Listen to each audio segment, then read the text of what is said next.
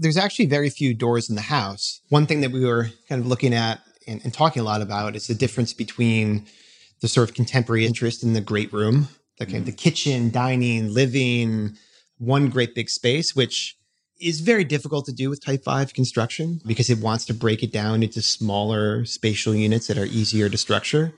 So there was a kind of balance, like how do we get those two things? And one sort of marking of the kind of a Type 5 house is that you end up with a lot of doorways. You end up with halls. And so we were wondering, like, how do we make a main living level that has no doorways and still divide it up into 4 rooms?